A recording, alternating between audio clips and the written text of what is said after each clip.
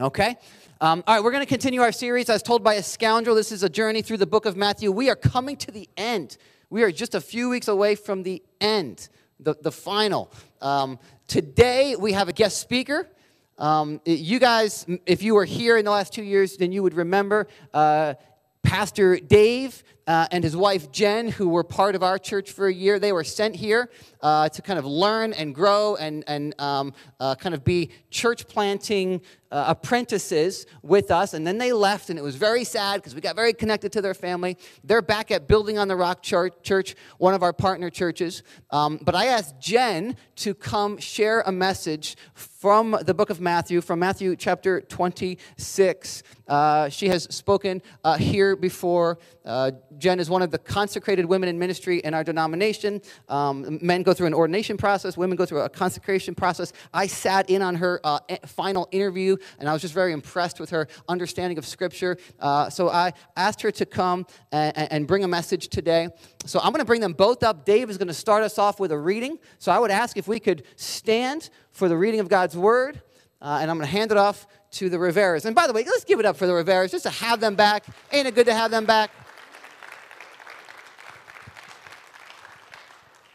Thank you. Thank you. Good morning. Good morning. We're going to be in Matthew chapter 26, starting at verse 17. It says, "On the first day of the Feast of Unleavened Bread, the disciples came to Jesus and asked, 'Where do you want us to make preparations for you to eat the Passover?' He replied, 'Go into the city to a certain man and tell him, the teacher says, my appointed time is near. I'm going to celebrate the Passover with my disciples at your house.' So the disciples did as Jesus had directed them and prepared the Passover. When evening came, Jesus was reclining at the table with the 12. And while they were eating, he said, 'I tell you the truth, one of you will betray me.'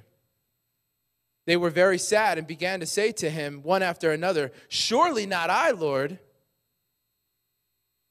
Jesus replied, 'The one who has dipped his hand into the bowl with me will betray me. The Son of Man will go just as it is written about him. But woe to that man who betrays the Son of Man. It would be better for him if he had not been born.' Then Judas, the one who would betray Jesus, said to him, 'Surely not I, Rabbi.' Jesus answered, 'Yes, it is you.' While they were eating, Jesus took bread, gave thanks, and broke it. And he gave it to his disciples, saying, 'Take and eat. This is my body.' Then he took the cup, gave thanks, and offered it to them, saying, 'Drink from it, all of you. This is my blood of the covenant, which is poured out for many for the forgiveness of sins. I tell you, I will not drink of this fruit of the vine from now on until the day when I drink it anew with you in my Father's kingdom.' When they had sung a hymn, they went out to the Mount of Olives." Thanks. You can be seated. Good morning. Good morning. It is good to be home. We are really excited to be here with you guys today. My kids were super confused because I said we were visiting, and they were like, "We're staying." And I'm like, "We're not staying. We're just visiting." They were really upset. And then when Rebecca just mentioned the skit, they're like, "We're joining the skit." I'm like, "You're not joining the skit. Like, we're just visiting." My daughter said, "Do we have anything on Easter?" I'm like, yes, we have stuff on Easter. So that being said, we're really excited. I'm really excited, too, that we are in Matthew. I need, like, one more thing. I'm going to put this down here, I guess. I'm excited that we're in Matthew. We were here in Matthew with you guys when you started this series, this As Told by a Scoundrel series. And so it's exciting to feel like we're coming full circle together as we start to wrap up the book of Matthew. And on one hand, it feels like this has been a really long time, like we haven't seen you in so long. And on the other hand, it feels like it was just yesterday. And seeing you guys is just so good for the soul. And so thanks for inviting us back. If I haven't gotten to meet you yet, I would love to. After the service, my name, like Pastor Chris said, my name is Jennifer. I have 5 children. We have 5 children together. Our oldest is 8, and our youngest is 9 months. He's over there with Robin. And he was just born the last time you guys saw him, so he looks a lot different. I homeschool. I work for a nonprofit in New York. We do ministry. We're coaching Little League now. Thank you so much, Steve. We're coaching a couple of teams of Little Leagues, and people are asking me, how is life? How are things? I'm like, they're busy. Things feel busy, you know? And I know that it's not just me, right? It feels busy for everybody. Everybody. Whenever I talk to someone, they say, oh, it feels busy. Things are busy. I'm busy. And even beyond just our individual lives, like in our communities and in the world, it is just things are moving fast, right? And every time I turn on the TV, I'm just being bombarded by how fast things are moving. Things are busy. Things feel crazy. And it reminds me often of how little control that I have over anything. And I'm a little bit of a control freak, okay? My husband would say I'm really a control freak, but I think it's just the healthy amount, right? Just enough, you know? Like, I don't need to know every single step of the plan, but I like to have the plan. I like to have a plan B, and if time allows, I like a plan C. I just like to know what the options are. And honestly, with everything going on in our world, it feels like a really good time to have a plan B, right? It feels like a really good time to have a backup. And I know that I'm not the only one that feels this way. I was talking to a friend a couple of weeks ago, and she was telling me she's cleaning out her husband's car, and she says, I find this backpack, and it has like a change of clothes and like a phone charger, some money. And she's like, what is he planning? What is going on, right? So she confronts him. She's like, what's this bag? And he's like, it's my go bag. Have you heard of this? It's a go bag. It's in case he needs to go. There's an emergency and he needs to go quickly, right? He's got his bag. He's already ready. Great. I know, right? Smart. He didn't pack one for his wife or his kids. So it's all every man for themselves at that house. And now I know not to put him in my own backup plan, right? So I had to go back. I had to revise my own robot uprising plan recently because things are moving fast. You've heard of the AI now taking over and stuff. I'm walking around, I'm like, I love you, Siri. I am not a threat, right? Because it's coming. But the reality is that we are living in really confusing, strange, stressful, sometimes even scary times, right? And I can make myself really crazy with all of the what ifs and the wonderings and the plan B. And I personally have to constantly remind myself that God is in control. But the truth is, this isn't the first time that people have felt like this, right? I can think that. I can be like, oh my God, it's never been like this before. That's not exactly true. People have felt like this before. Pastor Chris alluded to it last week in your message about when Jesus was preaching the Olivet Discourse, right? And people have felt like this, right? We're going to see that in Matthew 26 today. These are difficult times for the disciples, right? The anger of the religious leaders is at an all-time high. The political scene is not looking good for the Jewish people. Even Jesus himself is preaching that persecution and hard times are coming. And it feels like everything is kind of churning to this boiling point. It's a really tense time for the disciples, and it's not going to get any easier. If I were them, this is exactly the time that I would be making my plan B, right? Things are becoming a problem, and we're going to need to find an answer for this, right? I would be packing my bag. I would be like coming up with different scenarios. But I think that what we're going to find in this passage is that even in the middle of all of this chaos, that God was in control and that Jesus was the answer. We're going to see in these verses that Jesus already knows the details for this story. He already knows the hearts of the people in the story, and he already knows the end of the story. And hopefully, that'll remind us that God is still in control and that Jesus is still the answer. Amen? Let's pray. Jesus, we thank you. We thank you for what you're doing here at True Life. We thank you for the people that you've brought here today. And I just pray that as we focus in on your word over these next couple of minutes, God, that you would move in a mighty way.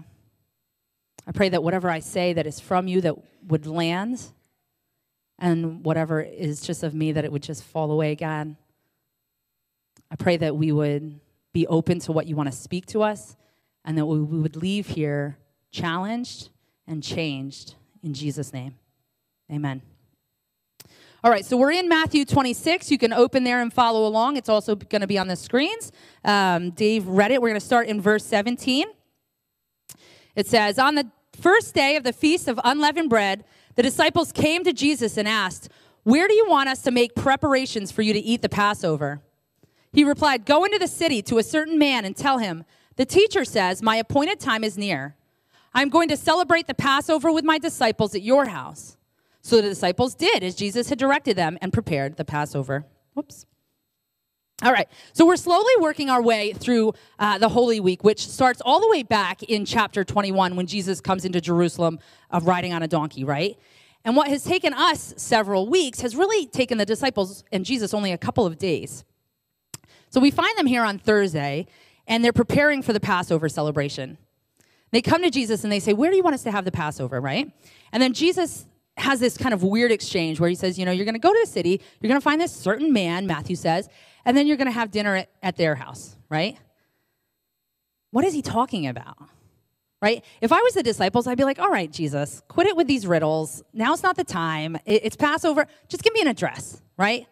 But that's not what Jesus does. It's important for us to look really closely at the details of this interaction. So first, the disciples, they're asking where we're going to have the Passover, right? Which isn't that big of a deal, right? That seems like a logical question. You're going to have a party. Where's the party going to be? But the thing is, they're not talking about like Taco Tuesday and making reservations. This is one of the biggest religious festivals of the year.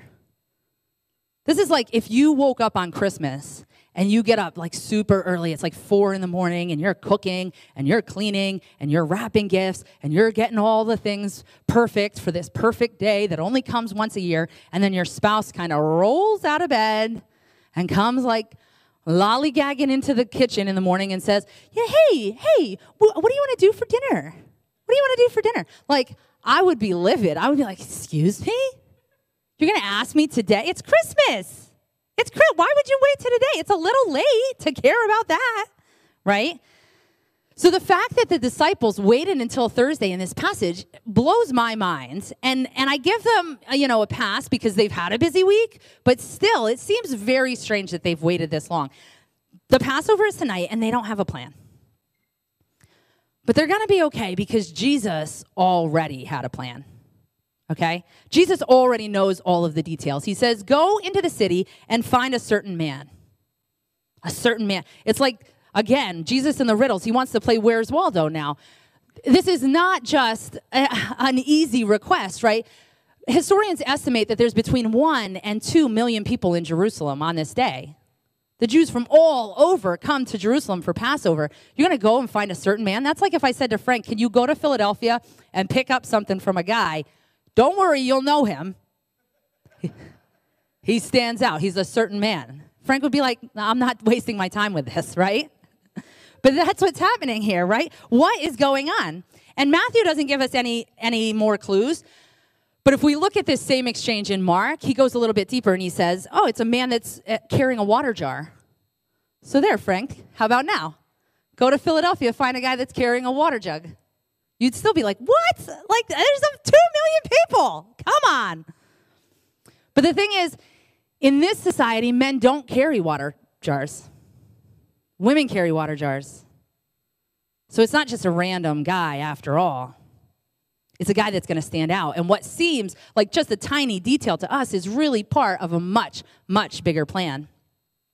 And not only that, Matthew's account here makes it sound like they're just going to go and they're going to take over this guy's house. Like, "Hey, I'm having dinner at your house tonight for the Passover. Be ready," right? Also, not really what happens, right? Matthew is leaving out some of these context clues, but Mark says, no, you're going to go, and in Mark 14:15, he says he's going to show you a large upper room that is furnished and prepared, okay? The owner is already expecting Jesus, right? It wasn't a random guy after all. It wasn't a random guy. It wasn't a random house. It's not a random room. Jesus is not just winging it here. He knows each and every detail for this plan. But honestly, this goes a lot deeper than who is bringing what to a potluck. Let's back up. We know that earlier in chapter 26, the religious leaders are already looking for a way to arrest Jesus. But we're told specifically that they don't want to do it on the Passover. The Passover. I don't know why I said it that way. They don't want to do it on the Passover because they're worried about the people. right? They're worried about this crowd, this enormous mass of people, and they don't want to riot, okay? So they're trying to avoid this. But just like it's not a random guy or a random house, it's not a random day. The fact that this is on Passover is a huge, huge deal. The very first Passover happens in Exodus 12, when the Israelites are in Egypt and they're preparing to leave, right? And Moses is battling it out with Pharaoh, and they've already had 9 plagues, and God says, I'm going to send one more. The Israelites are to sacrifice a lamb and then put the blood of that lamb on the doorposts of their house, because that night the Lord would pass through Egypt and strike down every firstborn. But Exodus 12:13 says, the blood will be a sign for you on the house where you are. And when I see the blood, I will pass over you. Passover, pass over. Get it? So fast forward, here we are in Matthew 26, and while the religious leaders are trying desperately to avoid a confrontation with Jesus on this day, God has a bigger plan here. Jesus didn't just know the details for this particular dinner. He knows the details for the plan of salvation. See, God's plan for redemption is already unfolding, and each detail matters. And the reality is that this plan has been set in motion since the beginning of time. Revelation talks about the lamb that was slain from the creation of the world. Make no mistake, the sacrifice of Christ was not reactionary. It has always been plan A. God is not surprised by any of the events that we see here. Not at all. Each detail is part of a plan that has been ordained since the very beginning. All of human history is pointing towards this day and these moments when the blood of the Passover lamb would be replaced by the ultimate Passover lamb, the Lamb of God, Jesus Christ, whose blood would be shed once for many and for all time. That his blood would cover us. And while the religious leaders don't want to arrest him at Passover, God, who orchestrated this plan from the very beginning, has determined the details right down to the day.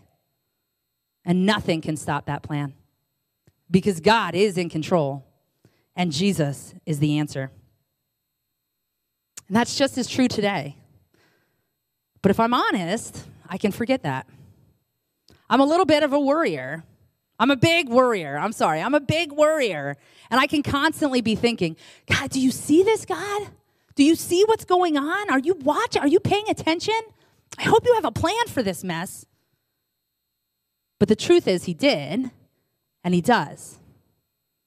Jesus already knows all of the details of our lives. And it goes even deeper. As I was preparing for this message, I was talking to a friend, and he reminded me that not only does he know the details, he's the one that's orchestrating them. Oh, I usually forget that part. But that's exactly what we see in these verses. It's not just that he knew the details. He is not just reacting to them, right? No, he is working them out according to his plan. And we don't have time today to talk about the beautiful mystery of God's sovereignty intersecting with our own free will, but I encourage you to dig into that. What I do have time to remind you is that Paul writes in Romans that all things work together for the good, to those who love God, to those that are called according to his purpose. See, Jesus already knew the details for this particular dinner, the details for the plan of salvation, the details for your life and for mine.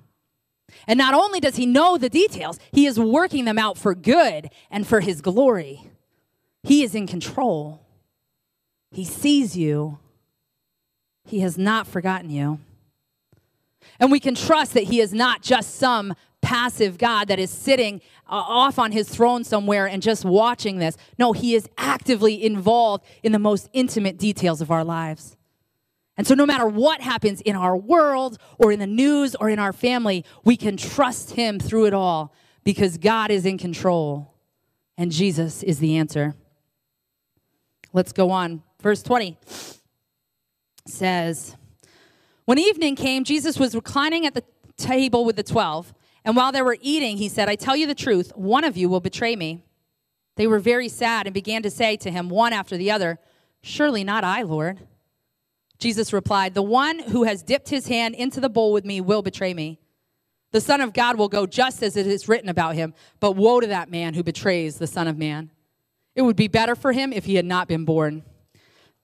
Then Judas, who would betray him, said, surely not I, Rabbi. Jesus answered, yes, it is you. Now, Passover, like we said before, is a celebration, right? It is a celebration of God's faithfulness, of bringing the Israelites out of Egypt. So this is a happy occasion. You know, they're sitting around, they're eating, they're celebrating, and right in the middle of dinner, Jesus says, one of you is going to betray me. And suddenly, everyone freezes. Have you ever had that family member that ruins parties? Yes. Yes. You're young, you're in love, you're like, oh, I'm going to bring my boyfriend over for Christmas. It's going to be great. But the whole time you're secretly worried about that one weird relative, Uncle Bob. And the whole time you're thinking, oh, please don't be weird. Please don't be weird. But here he comes, being weird. And you're sitting down at the table and you're like, man, if I can just get through dinner and then we'll get away, you know. And you're carving the turkey and someone says, pass the salt. And Uncle Bob turns to your date and says, who'd you vote for? And you're off to the races. And listen, if you didn't laugh at that, you might be Uncle Bob. But seriously, here they are celebrating this once-a-year feast, and Jesus just drops this bomb on the table with no regard for anyone. And they all start looking around and they say, is it me? Is it me? Not me, right, Lord? And listen, the other disciples are asking this because they really don't know, right? We have hindsight. We look back. We know who it was. But the disciples, this is news to them. They cannot imagine what they're hearing right now. And I cannot imagine what Judas is feeling, right? Like, Judas, how are you even going to ask, Judas? Do you know what you did? But he does ask. He asks knowing full well that he has already made a deal. And it's not like Judas was overheard talking too loud at the water cooler. No, he went to the religious leaders. The priests are looking for an opportunity to kill Jesus, but they never expect that it's going to be an inside job. And yet here we are. What made Judas like this? And honestly, we see a clue even in the way that they ask the questions. The disciples say, is it me, Lord? Lord, like master or someone in authority. Is it me, Lord? And Judas says, is it me, Rabbi? Is it me, teacher? Right? That's a heavy word. And sometimes I can think, man, Judas, how did it come to this? How could he have spent every single day with Jesus for years and years and then just turn around and stab him in the back? But I think that the reality is that this gives a very real picture of what sin can do to the human heart. Someone once said, sin will take you farther than you want to go, keep you longer than you want to stay, and cost you more than you're willing to pay. See, we can all fall into this trap of thinking something is just a little sin, just a little white lie, just a little angry outburst at my spouse or my kids after a really long day, just a little gossip or bitterness for someone that really, really hurt me. But I promise you, it never stays little. One of the greatest lies of the enemy is it's just a little sin. There's no such thing. There's no such thing. It all nailed Jesus to the cross. It all separates us from God. And whether the issue is drugs or lying or gossip or overeating, whatever it is, it's a sin issue. And a sin issue is just a byproduct of a heart issue. And you can't fix a heart issue on your own. James chapter 1 reminds us each person is tempted when they are dragged away by their own evil desire and enticed.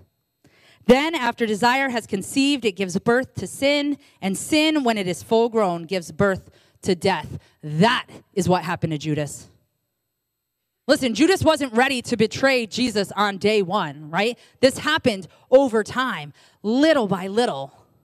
A little greed, a little pride, a little anger, a little thinking he had a better plan.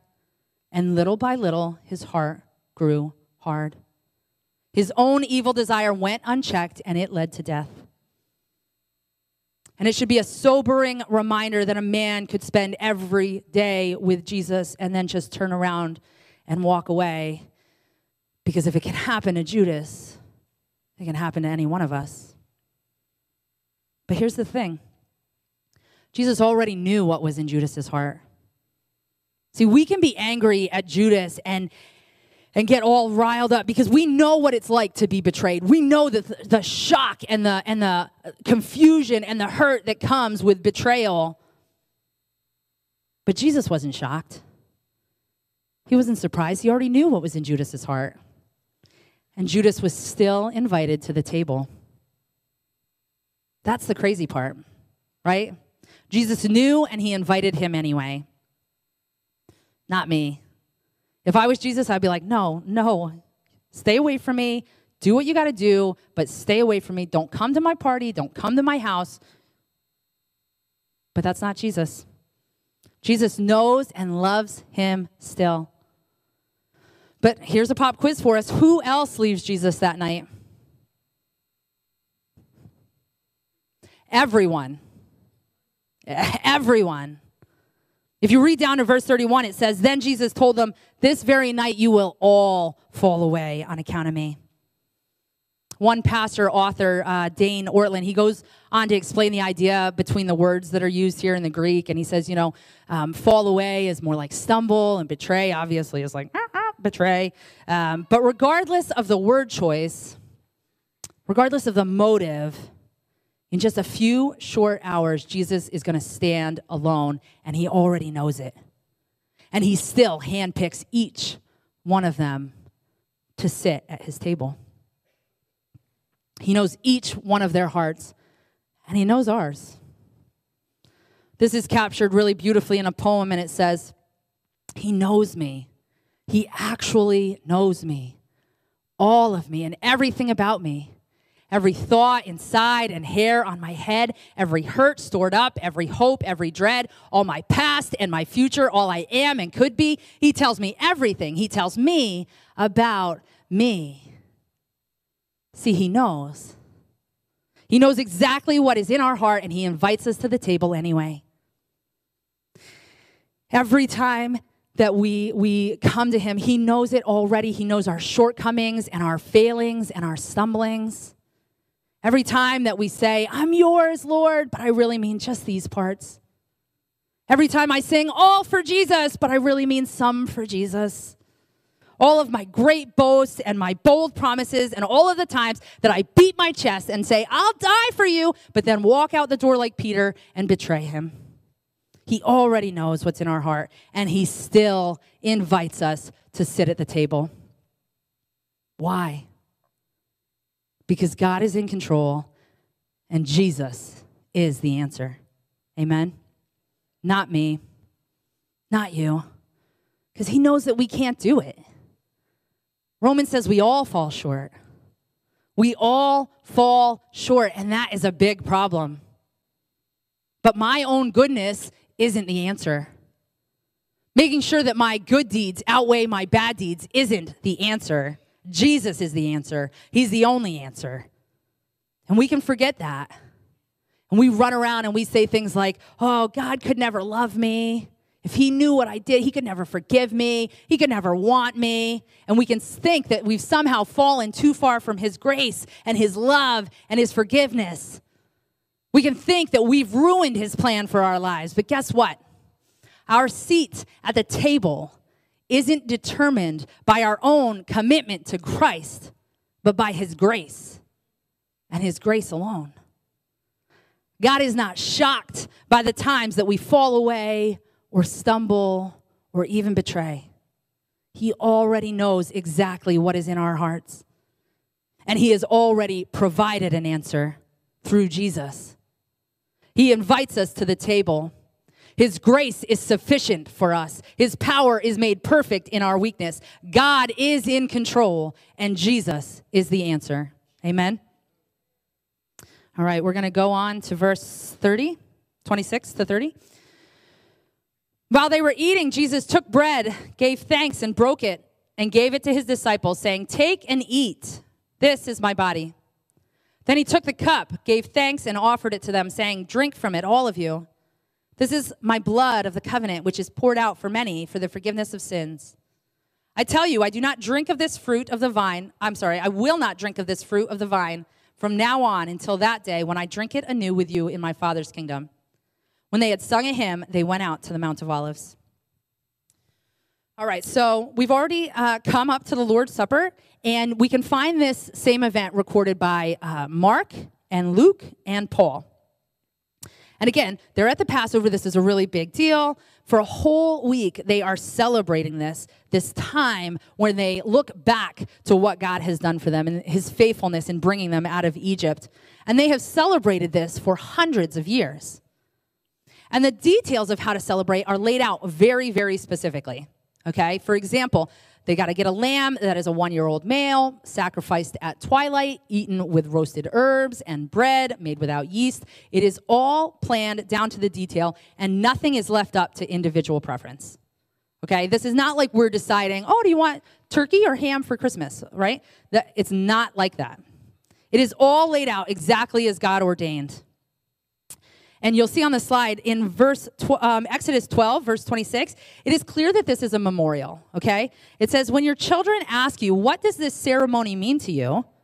Then tell them it is the Passover sacrifice to the Lord, who passed over the houses of the Israelites in Egypt and spared our homes when he struck down the Egyptians. It's a memorial. Everything about this event is laid out perfectly to remind them and to point them back to that night in Egypt so many years ago. And so as Jesus and the disciples are eating this meal, that's what they're thinking about. That's what they're remembering. They're remembering God's faithfulness. But then Jesus twists things, as he often does. He takes the bread. He gives thanks. This is where we get the word Eucharist from. It's from the Greek Eucharistia, and it means like thankfulness. So he breaks the bread and he says, take it. This is my body. And then he takes the cup and he says, this is my blood of the covenant, which is poured out for many for the forgiveness of sins. And now we know that this is the Lord's Supper, and so we can look at this event and say, wow, that's so beautiful. And again, we can kind of move past it quickly. But the disciples have got to be really confused at this point. See, for them, the bread has always been a reminder of Egypt. But now Jesus is upping the stakes, right? He says, no, this is my body, my blood. And again, it can feel normal to us because we've heard it before, but this is not normal. What Jesus is doing is not normal. In fact, if it was anyone except for Jesus, it would be blasphemy, right? God is the one that decreed what this dinner should look like, what you eat and what you dress. What you say, how you interact. The entire meal is laid out by who? By God. And so who has the authority to change it? Only God. And so even in this act, Jesus is again asserting his own identity. He's not just adding some side commentary to this. He's reframing the entire event as the only one with the divine authority to do so. But why? Because he already knows the end of the story. Have you ever had somebody spoil a movie or a big game? Right? It changes how you watch the rest of the thing. It changes everything about you, right? Because, think about some of the big ones through time, like, Luke, I am your father, right? Or like Tony Stark at the end game. Or like when Bruce Willis and that weird kid found out he was dead the whole time. Right? It changes things when you know how it ends. And that's kind of what's happening here. See, Jesus already knows how it ends. He's not trying to do away with the Passover or the law, right? We know that the Bible says he didn't come to abolish it. He came to fulfill it. He came to fulfill it all right in ways that they could not even imagine. In this act, Jesus says, no longer will you eat the bread and drink the wine and look back to Egypt. From now on, you will eat the bread and drink the wine and look to me. He already knows how the story ends. He knows that he is going to walk out of that room into a garden and into the hands of his betrayers. He knows he's going to stand trial before judges and rulers. He knows he's going to be deserted, abandoned, and hang alone on a cross on a hill. But he also knows that Sunday's coming. Amen? It is in this meal that Jesus gives a picture of the new covenant through his blood. It is in this meal that the gospel is proclaimed. It is in this meal that we remember not being saved out of Egypt, but saved from our sins. And this is a lasting ordinance. Jesus didn't come to abolish the Passover. He came to fulfill it. His body broken and his blood poured out for many, for you and for me. He already knew how the story would end. But that's not all, right? We saw verse 29. He isn't looking just to Sunday, right? We can, especially around this time of year, we can get a little short-sighted. And we can think of like, yay, Resurrection Sunday, which, don't get me wrong, is a huge deal. And our faith hinges on it. Jesus is looking to Sunday, but he's looking at something a lot bigger. He's looking at his return. He knows the end of the Easter story, sure. But he also knows the end of the story for all time. And in this moment, he's not just setting up a memorial, he's setting up a testament of what's to come. One commentary said this: our Lord here refers to the time of the regeneration of all things, when the heavenly kingdom shall appear in the fullness of its glory, and when his disciples, who now feed on him sacramentally and by faith, shall then eat at his table in his kingdom and drink of the river of his pleasures forever. Amen.